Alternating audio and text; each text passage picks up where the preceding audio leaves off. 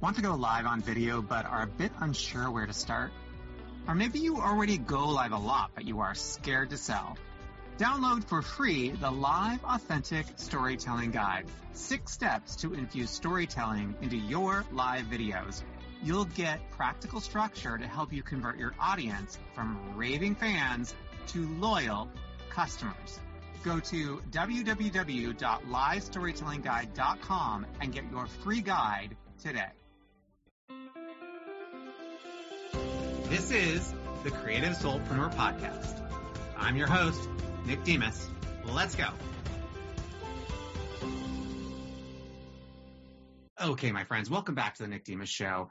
Thank you so much for listening. I really, really do appreciate every single one of you who listen to an episode, who write us a review, who give us a 4-star rating, and who DM me afterward to tell me something that really connected for you. I do so very much appreciate it. And friends, I have a love-hate relationship with this week's word of the week, consistency. And here's why. Being consistent in, say, my sadhana, my morning ritual, my morning practice, has changed my life for the better.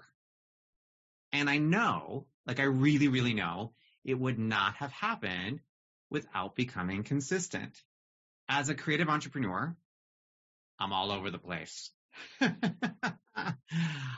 Ideas are popping. I travel a lot. I'm teaching, writing, creating video content, coaching, and that practice of sitting every morning, rain or shine, sickness and health, till death do us part, it's a marriage of sorts, is arguably the best thing that has ever happened to me. And again, it wouldn't have happened without being consistent. Finding consistency in my diet, my gym routine, in my breath. These are all such good, powerful things. However, this word is one of the words that's used to most shame you. Now, I get it. I truly do. You got to show up.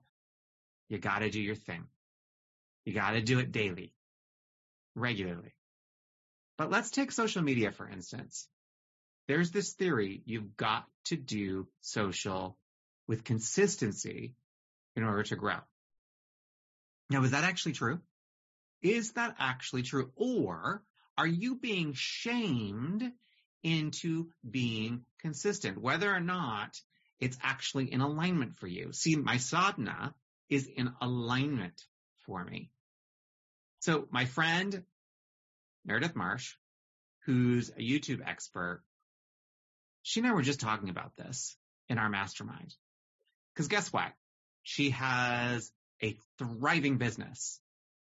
She teaches YouTube, which all the other YouTube experts out there, well, maybe not all, but the majority of the YouTube experts out there say it's all about consistency. But guess what? Meredith, she's not consistent. And she's proud of it. She talks about it because it's a myth. See, others are trying to sell you on the idea of consistency so that you'll purchase their products. And that extends way beyond social media, of course, but it's a really good and easy way for us to view it. I guess what I'm saying here is that consistency requires self-awareness and, yes, self-care, because it has to be in alignment with you and your soul.